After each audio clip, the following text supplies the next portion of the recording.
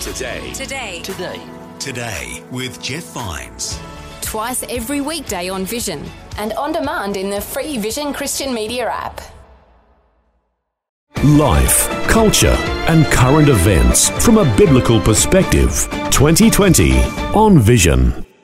As a Christian, you may be aware of the Bible imagery that's presented by the Apostle Paul when he wrote to the Ephesians. Now, in chapter 6, where he talks about the full armour of God.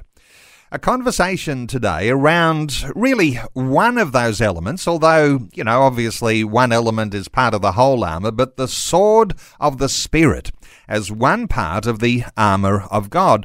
The Apostle Paul wrote, "Stand firm then, with the belt of truth buckled around your waist, with the breastplate of righteousness in place, and with your feet fitted with the readiness that comes from the gospel of peace.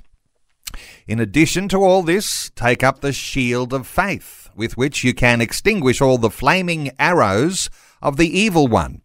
Take the helmet of salvation and the sword of the Spirit, which is the Word of God, and pray in the Spirit on all occasions with all kinds of prayers and requests. With this in mind, be alert and always keep on praying for all the Lord's people." Well, you may be familiar with the evangelism movement founded by Tony McLennan. It's called Australia for Jesus and the God Revolution. Well, Tony McLennan founded Australia for Jesus with a goal of raising up 10,000 effective soul winners all around Australia. Now, he's a former military officer. And so our focus today is around the idea of a military strategy that may have shaped the words of the Apostle Paul, and what those thoughts might mean in strategic ways of maximising our outreach and our evangelism today. Tony McLennan, a special welcome back to 2020. Oh, thank you so much, Neil. It's always a delight to be on the program and to be associated with Vision Christian Media. Hey, Tony, before we get into, specifics around the sword of the Spirit, there's this idea that we're in a spiritual battle. You might not need weapons at all if there's no battle at all to be fought. What are your thoughts around the idea that we're in a spiritual battle? Oh, decidedly, Neil, it's a war for the hearts and minds of people, either those that are being brought over into the works of liberation theology and cultural Marxism and critical theory, all of those things which are being bandied about. I was just listening to something from another agency just last night, show how clearly these contenders for the minds and hearts of people working against all that which is Christian. And I noticed an article by Peter Credlin in the newspaper, the Sun Herald, over the weekend, where she said that we've forsaken Christianity and we've forgotten our history. So there's a lot that we need to contend with, and I think that the saints generally in Australia are becoming very alert to the fact that a very concerted effort is being made to rob us of our inheritance in Christ. Tony, what about the idea of there being an enemy? Because we like to think we live in peacetime. Here we are in Australia. Everybody's friendly, aren't they? Multicultural society. Well, there are some things that are breaking down in all of that, but there's a certain sense here in which Christians recognise that if there is a battle, then there must be an enemy. What are your thoughts on the idea of an enemy and the fact that, we're in a battle and therefore need to recognise some of these thoughts even from your own military ideas about, how you approach these things in defending yourself? Yeah, well, the enemy has primarily manifested himself through a series of revolutions we've had in Australia since the 60s. We've had the sexual revolution, we've had the socialist revolution, we've had a secular humanist revolution. And so these ideas, which are contrary, they're anti-Christian, they're yielded up by the spirit of Antichrist. That's the enemy has been very clever. He has insinuated himself within our borders.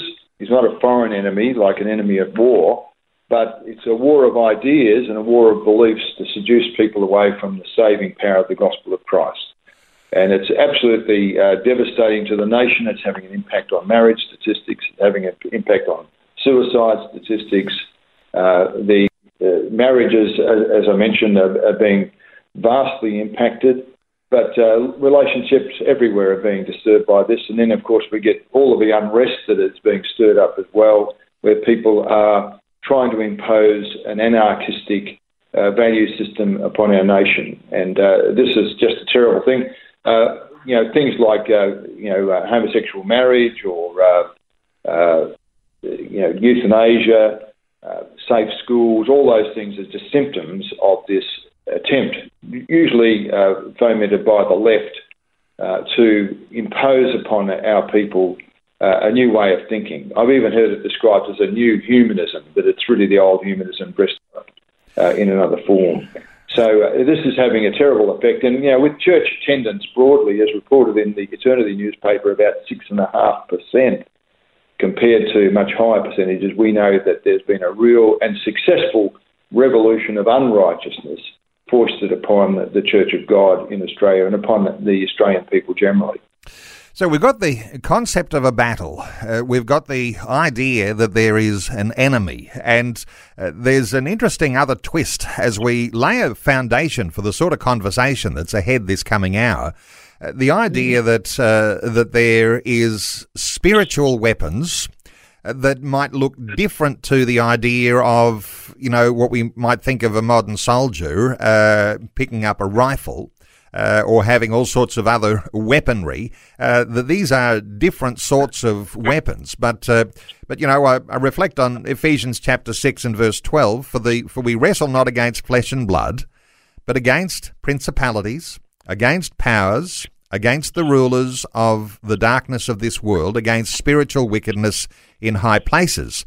Sometimes, with all of those different elements in what Paul is writing there, Tony, sometimes, people like to interpret that as only a spiritual battle, but there seems to be a lot more to that passage. I wonder whether you've got any thoughts on that. Yes, I do. Look, if you look at wartime activities, and I've been a student of military history over the years, and particularly when I was at the Royal Military College at Duntroon. I was there from 68 to 71. And I have many of my friends actually became very senior officers in the Army over that period of time. And one of the things we learned about is that the Allies were actively engaged in a strategic bombing of Western Europe in order to prepare fundamentally for an invasion. But they knew they had to actually invade and take control of the actual ground and take possession of the land.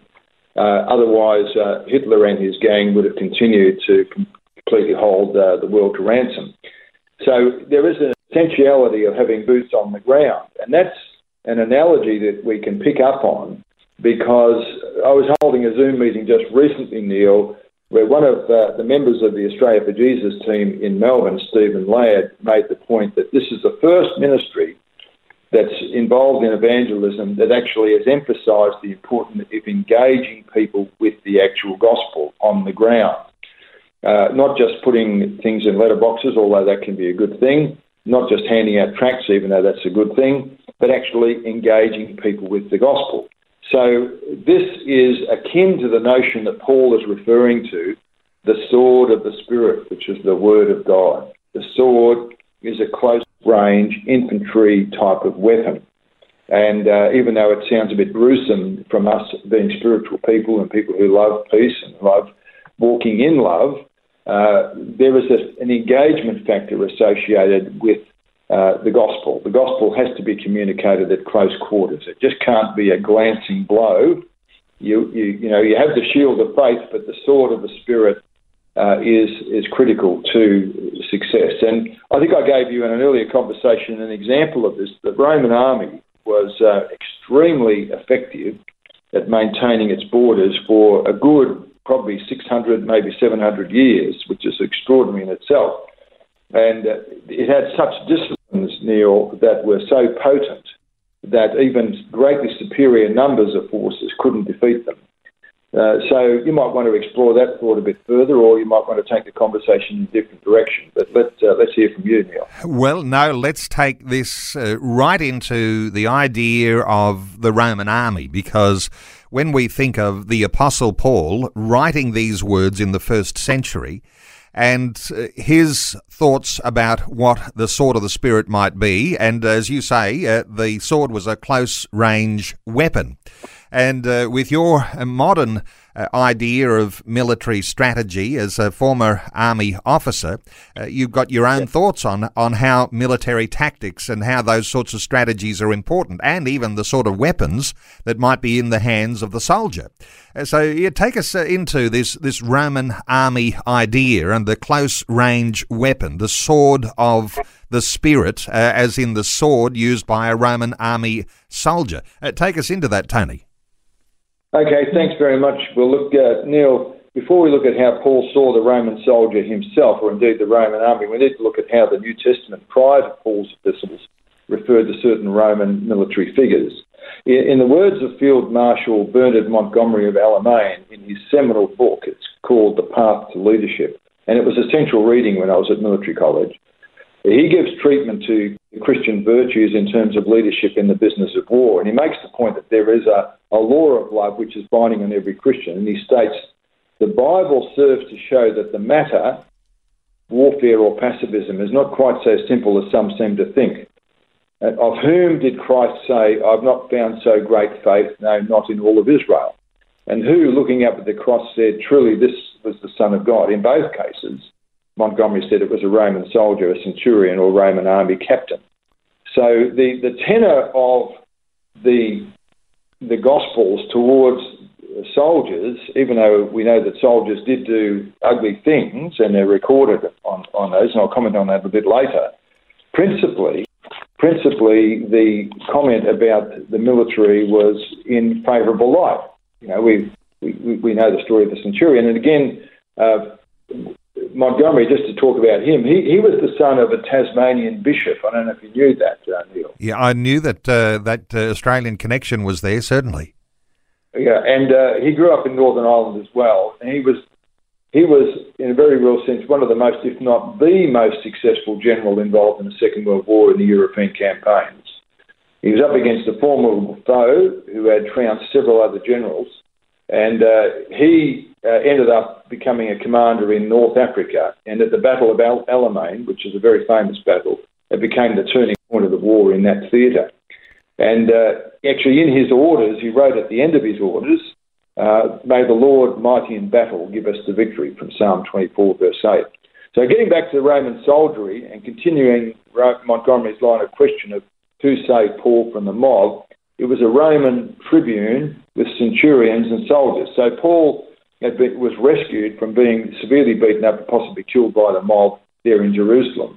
And again in Acts 27, when the shipwreck was taking place off the coast of Malta, very desperate situation, the soldiers would normally put to death the prisoners so that they couldn't escape even off the shipwreck in that dire circumstance. The centurion Julius actually prevented the soldiers from killing Paul and the other prisoners, and obviously under the leading of God, even though probably Julius didn't know that. And then when Paul ended up in Rome, he was delivered not into the hand of another centurion by the centurion to the captain of the guard. He was allowed to live by himself with only one soldier to guard him. So it was a favour that God somehow put upon the Roman soldiery to look after Paul, which is remarkable. And if we look at Cornelius himself, a Roman army centurion in Caesarea, he was a devout man, and he called Peter at the leading of God, and he and his household received the word of God with great joy. So you can see that the items that come into the New Testament that address the role of a soldier are not all unfavourable at all. In fact, John the Baptist, when the soldiers asked him, what shall we do, when he was telling everyone to repent, he said, don't take money by force, don't do violence to people, don't extort money, but be content with your pay. And if he didn't want them to be soldiers, John the Baptist would have said, leave the army and lay down your weapons, but he didn't. Okay. So there's a bit of a picture of the overall New Testament flavour. Visions 2020 with Neil Johnson. A biblical perspective on life, culture and current events. Wonderful to have you with us, Tony McLennan, our guest. We're talking about the sword of the Spirit. You can have your say, 1-800-316-316 to join in our conversation, and it'd be good to take as many calls as we can today. Let's take a call. Greg is waiting patiently. Hi, Greg. Welcome along. Hello. Greg, what are your thoughts? I think it's a defensive weapon. Yep. Because it's... Hello, you there? Yes. Because it's the battle's in the mind. You know, you get the sexually immoral or the homosexual or the thief or the drug addict or anything, or the alcoholic or anything like that. The battle's in the mind. You know, the sword of the Lord is used against that. You know, and it's only offensive when you throw it at people in the streets. You know, and that sort of thing. Great thoughts there. Accuse them of being wrong, immoral, and that sort of thing. Greg, let's get a thought from Tony. I think the powerful thing that Greg is sharing here, Tony, is this idea that the battle often is happening in the mind. What are your thoughts for Greg? Well, it's only going to happen in the mind if, of course, there is an entrance to the Word of God. The Bible says that the entrance of your Word gives light, it gives understanding to the simple. So there's a sense where the Word of God has got to enter, and of course, in the book of Hebrews, it talks about the sword going in and dividing asunder between the soul and the spirit, these thoughts and intents of the heart. And that sword of the Spirit is actually on an offensive weapon. And all of the rest of the armour and the shield are defensive in character, but the sword is meant to go in. It's meant to be offered to the enemy in a very aggressive way. Now, I'm not saying that we necessarily need to go about offering the gospel in an aggressive way, but I'm just saying that the sword must go in. And I'll give you an example of this, Neil. I remember some years ago taking a young couple in Adelaide out to dinner, and I saw some potential. I was a management consultant at the time. I saw some potential in this young man for business, and so we were out at dinner, and I offered the gospel for dessert after having, I thought I paid for the meal, and so I shared my testimony in the gospel, and both of them pushed back and said, look, they didn't want to, that, you know, it was happy for me and so forth. Now, subsequent to that, I was walking along King William Street in Adelaide with this young man the following morning, and he was talking about, you know, a sort of compromised lifestyle, you know, a little bit of the shades of grey, there's no black and white.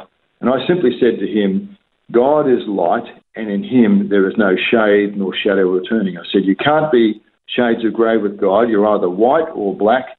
You can't stay in darkness, and it's the Holy Spirit who helps you out of darkness. So I said that, and then we parted company. I went back to Sydney. He eventually joined me in Sydney, and subsequently the Lord visited him in a special way. He came under great conviction, confessed his sins, left that terrible lifestyle that he was in, and lived for the Lord, and is living for the Lord to this day. That happened in 1996. Now, he testifies that it really began when I said, used those words from the Scripture, when I said that God is light, and in him there's no shade nor shadow of turning. There's no darkness in him. That got through to him, and he realised that his life was a life of ruin and compromise. And he recited that later. So the Word of God has to go in. The sword has to go in. The sword that Jesus talks about in Revelation is the sword that proceeds out of his mouth. A lot more to be said about that, but it is definitely an offensive weapon. Okay. And it will offend, unfortunately. It will offend. Right. Thank you so much to Greg for your insight today. Our talkback line open on 1-800-316-316. Before we move on, let's take another call. Erica is on the line from the Gold Coast in Queensland. Hi, Erica. Welcome. Thank you.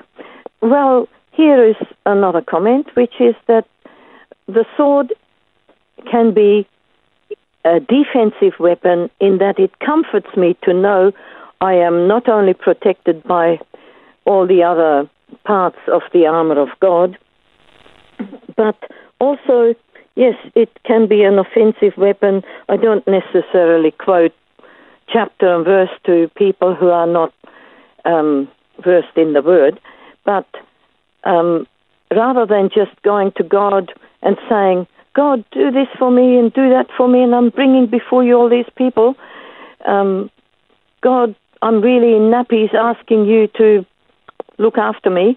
I believe, sorry if that's too strong for you, No. I believe I go and use the word as Jesus Christ used the word, and he's given me authority. So I do come against principalities, powers, rulers of the air that are affecting people who are not yet Jesus's, and even people who say they belong to Jesus. There's Good my thoughts, comment. Erica, and let's get a response here from Tony. Your thoughts for Erica? So I think that Eric has got in mind that when Jesus spoke to Satan when he was tempted by the devil in the wilderness, he used the word 3 times to defeat the temptations of the devil. That's not a defensive weapon, that's an offensive weapon which neutralises the devil's counsel.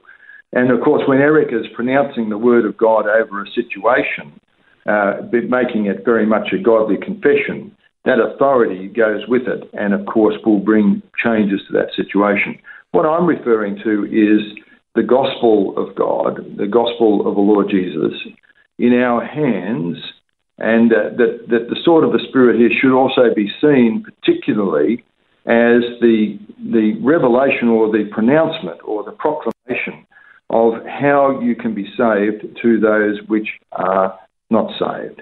And I'm just saying that the reason that we're losing the battle against the culture wars in Australia is that Christians generally are using every other means other than the sword to try and win over the culture. They're trying the means of social justice, they're trying the means of apologetics, they're trying the means of doing good to their neighbour, all of which are good, and we shouldn't resile from them.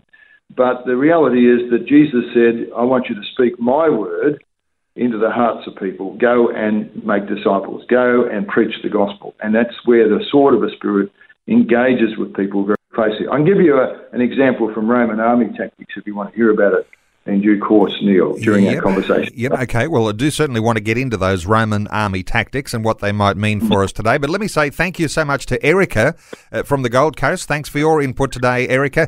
Just before we get into Roman army tactics here, let me just ask you about this idea. When we talk about a defensive weapon or an offensive weapon, that word offensive, that's, as you say, sometimes people will be offended. That's a different expression here. When we talk about weapons, a defensive weapon or an offensive weapon, I think somehow we're afraid of the idea of aggression. And I wonder whether there's another way to frame this idea of the Christian believer being aggressive. You broached that, Tony, but the idea of being assertive seems to be a lot more palatable than the idea of aggression. It makes us sound like a whole bunch of violent fanatics if we're going to be offensive and aggressive. What are your thoughts here for the way we look at that sort of word?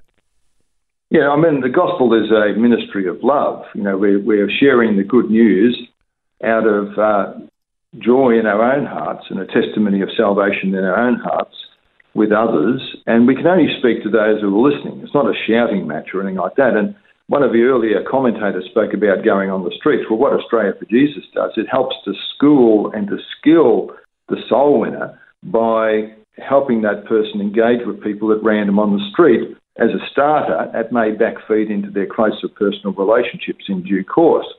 And that's what we do find. But what we feel is that the general populace in Australia need to hear the word of God succinctly, that is, how to be saved. We can't wait for them all to get into churches. If we go that way, we will see no great success. But if we go to the people and we share with those who will listen, and that's how the sword of the Spirit actually enters into people's hearts. It's a close-range weapon, the sword.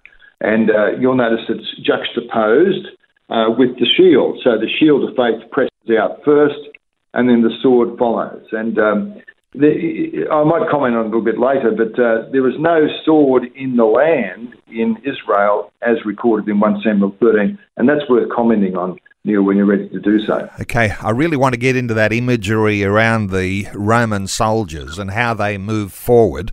But let's just a couple of minutes. Listen, we're only a couple of minutes out from news. Let's take one more quick call.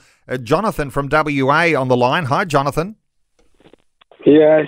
As I look at the offensive part, It is even if you are not aggressive, but the gospel message is an offense to those who don't want to hear it. No matter how you trace it, no matter you do it softly, because it's against their flesh, their desire. Because men want to have freedom to do everything they want to do. So if you're preaching the truth, it always offensive to them. So no matter how you dress it, you are in the offense. We are not defending ourselves, because if we defend ourselves, we are in aggressive. I'm talking about weapon. But Christ never defended himself. He spoke the truth.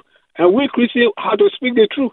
That's all. And we are not defeated, because the gate of hell will not prevail over the church. It might be ILO, but not the church. Jonathan, thanks so much for those insights. There is a certain sense here in which that word offensive can be taken two ways. It's a different sort of a context, isn't it, when we talk about this sword of the Spirit as an offensive weapon?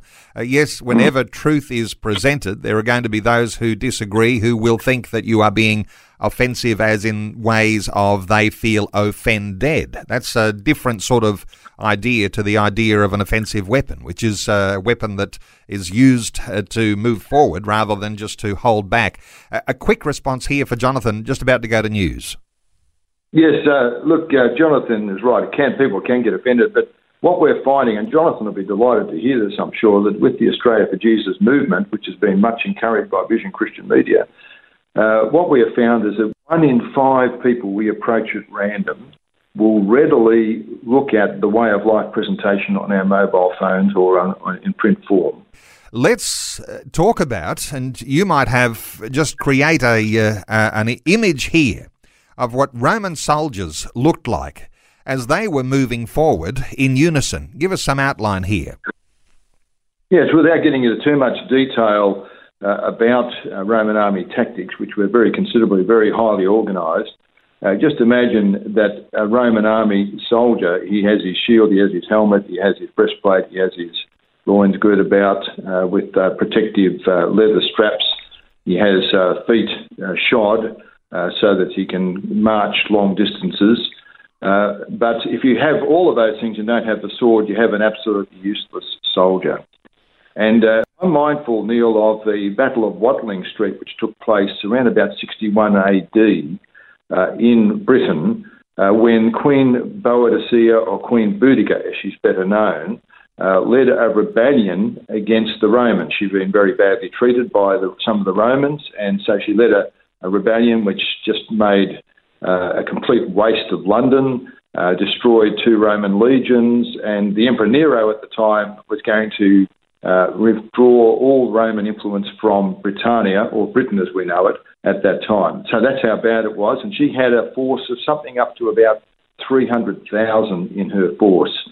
A Roman army legion is about 5,000 or 6,000, and she'd actually wiped the floor with one of those Roman army legions. Anyway, there was one general, Gaius Suetonius Paulinus, who was the governor of Britannia at the time, and he took her on in a valley, a narrowing valley where he had trees behind him, and she assembled her great force, probably about at that time 250,000, 270,000 against him. So it was a hopeless case, 10,000 against 270,000. And the historian Tacitus records this battle in great detail, and of course it's well supported by other events at the time, that the enemy, that is the Britons, the Iceni tribes and the other tribes that had been gathered by Boudica to wipe the floor with the Romans, to get rid of them totally. They threw themselves on the Romans. All the Romans did was they just pressed forward with their shield, and the sword came out parallel to the shield, and they did it like a lawnmower, and they just went through those 300,000 and left 70 to 80,000 dead on the battlefield to recorded loss of the Romans of about 400. And what are we trying to point out to? It was an orderly response to a very undisciplined but very ferocious enemy, and that same tactic was repeated many, many times, whether it was by Julius Caesar, whether it was by Crassus against Spartacus. These battles showed the efficacy of the sword. And without the sword, we take that analogy over into Paul's example, that's why he ends up with the sword of the Spirit, which is the Word of God. That's the thing the Christian must carry forward into this battle. And we're not seeing that in any great measure, Neil. We're not seeing Christians using the sword. They've got their sword in their scabbard. They're hiding behind the shield of faith. Well, you've got to get out there and actually share that. You don't have to be offensive in doing it. You don't have to be rude or anything like that. Just invite people to have a look at the gospel that you've got on your mobile phone. That can be one way we can convey it, or it can be a little book that we might use. Well, so it's Tony, a close-range weapon, the sword. To talk about those Roman soldiers moving forward, love your Aussie imagery in there, a little bit like a lawnmower. And an orderly response to a ferocious enemy, and we all know how when the grass is growing that you need to rip through that. But the idea of this individualism that we tend to have today, and the thought that the responsibility is all on my shoulders, and hey, whenever they're talking about evangelism, we're talking about that personal responsibility that we take. But here we are talking about moving in unison, and this idea that you've had this goal for years of raising up an army. Let me just use the word army of 10,000 effective evangelists. This idea is a little bit like this idea of military tactics, raising up an army of people who are able to use the shield and the sword in unison, the defensive, the offensive. That's a powerful thought. Just give us a little update on those sorts of numbers, because every time we talk, I usually get an update on numbers, and of course, COVID-19 is going to have had an effect on things the way you've been moving forward. But how do things look with your God Revolution 10,000 goal?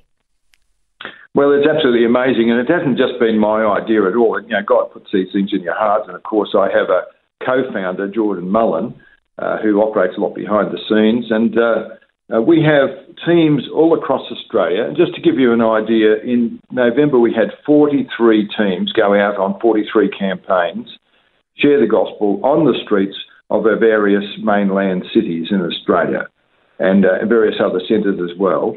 And each of those campaigns would yield 2.5 sinners' prayers per campaign, some more, some less.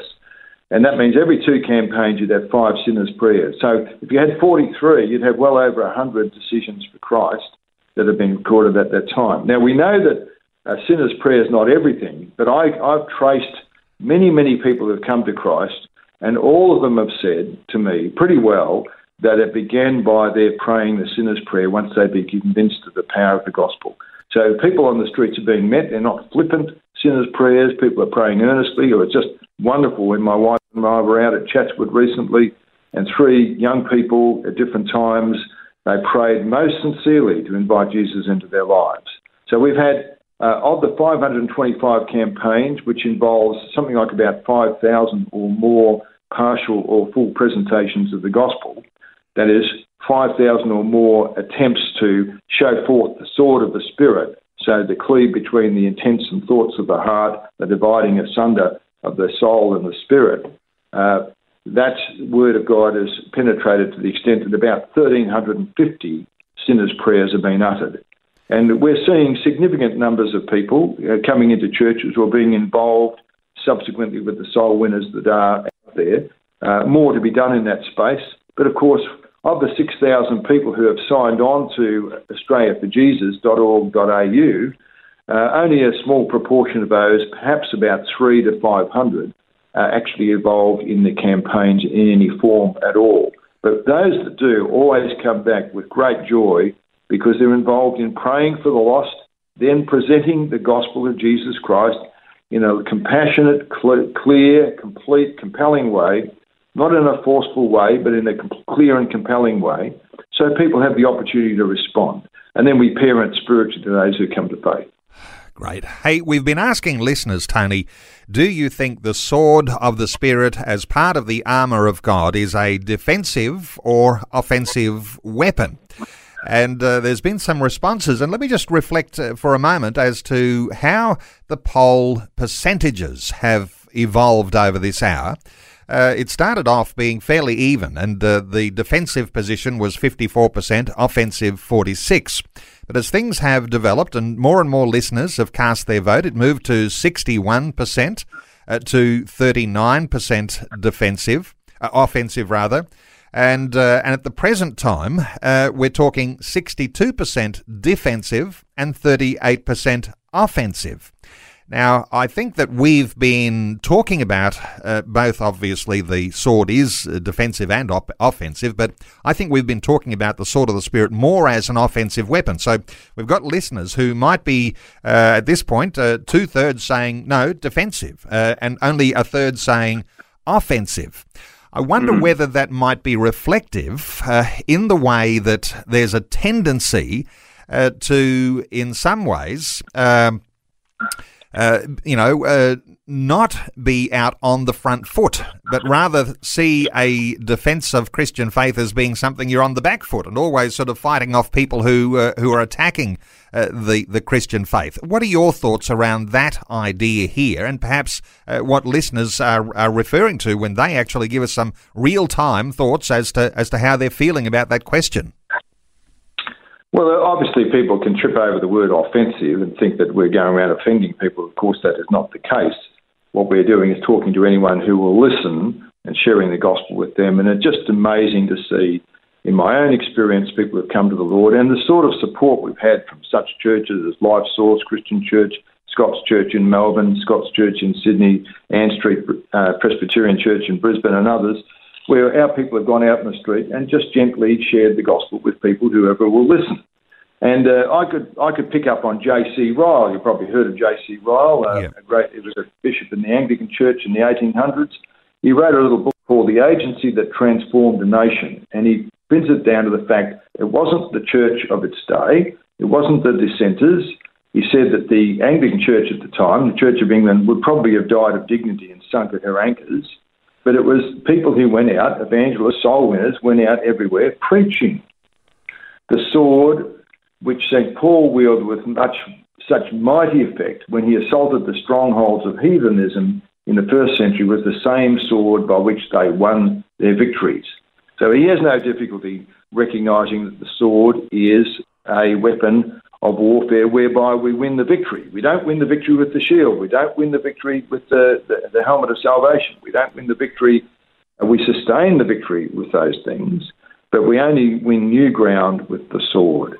And that's presenting the gospel. And we've seen great fruitfulness in this, great fruitfulness everywhere I've gone, even moribund churches, Neil, moribund meaning dying, dead, or about to be buried, have actually seen new shoots of growth as a result of people actually getting off their blessed assurance and actually sharing the gospel with people.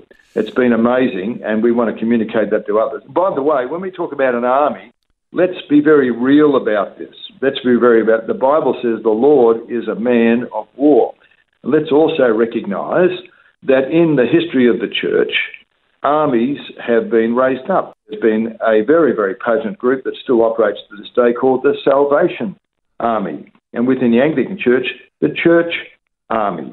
So let's realise that we have a battle, we have an enemy, and we can overcome with the sword of the Spirit. And Jesus himself uses this word.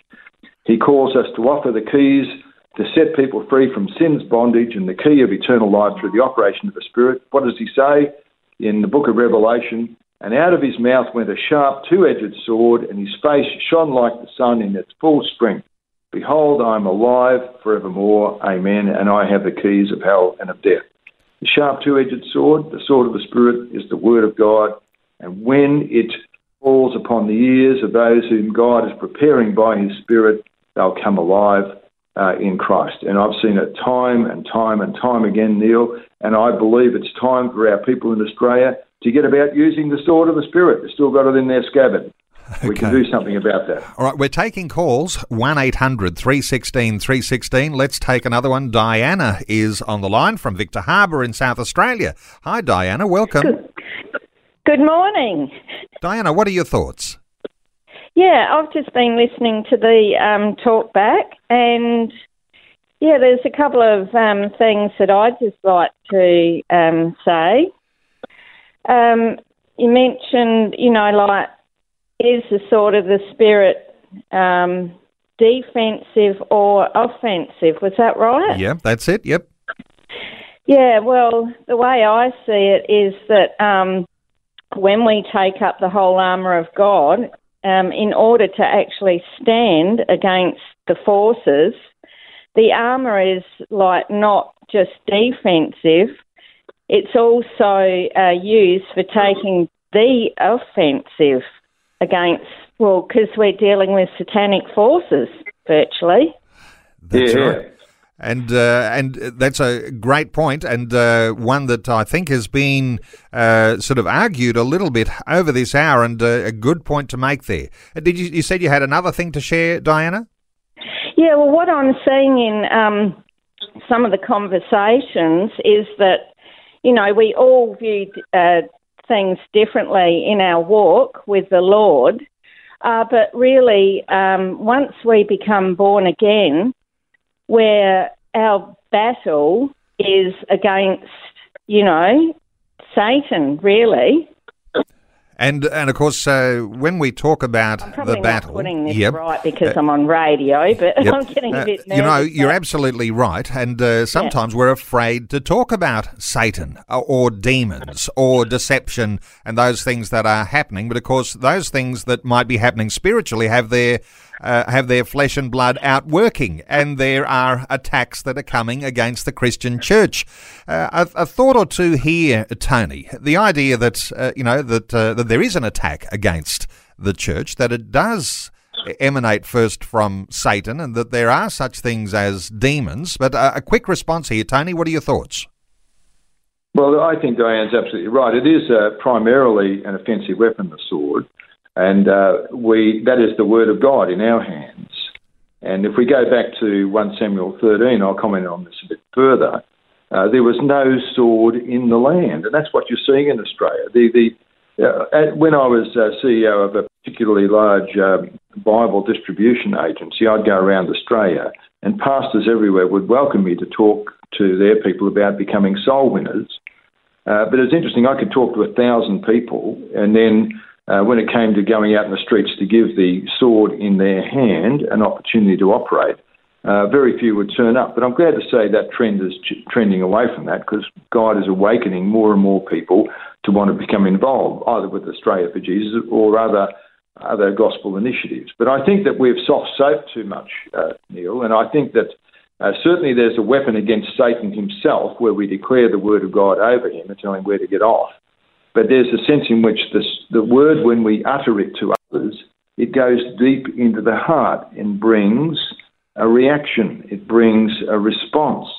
And I've noticed that. There was one young man over in Perth. I know that Diana's over from Adelaide, I believe, or over in South Australia, but over in Perth, and I remember sharing the Way of Life presentation with him straight from my mobile phone.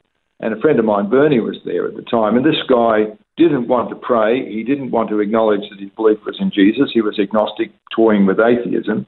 But 6 months later, the Lord spoke to him at night and told him to get up and pray.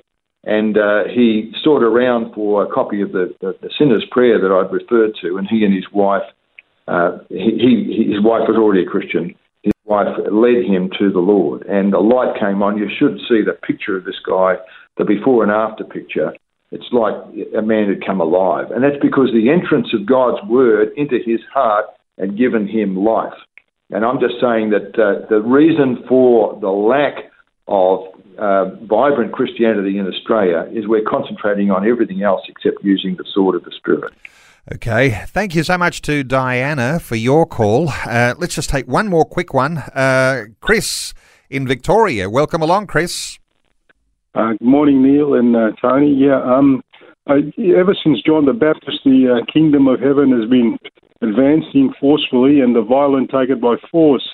So the sword is primarily an offensive weapon that becomes your defense anyway, because if you use the sword of the Spirit and you tell the devil, no weapon formed against me shall prosper, he's taken aback. He takes a backward step. And then if you believe it in faith, that's your shield.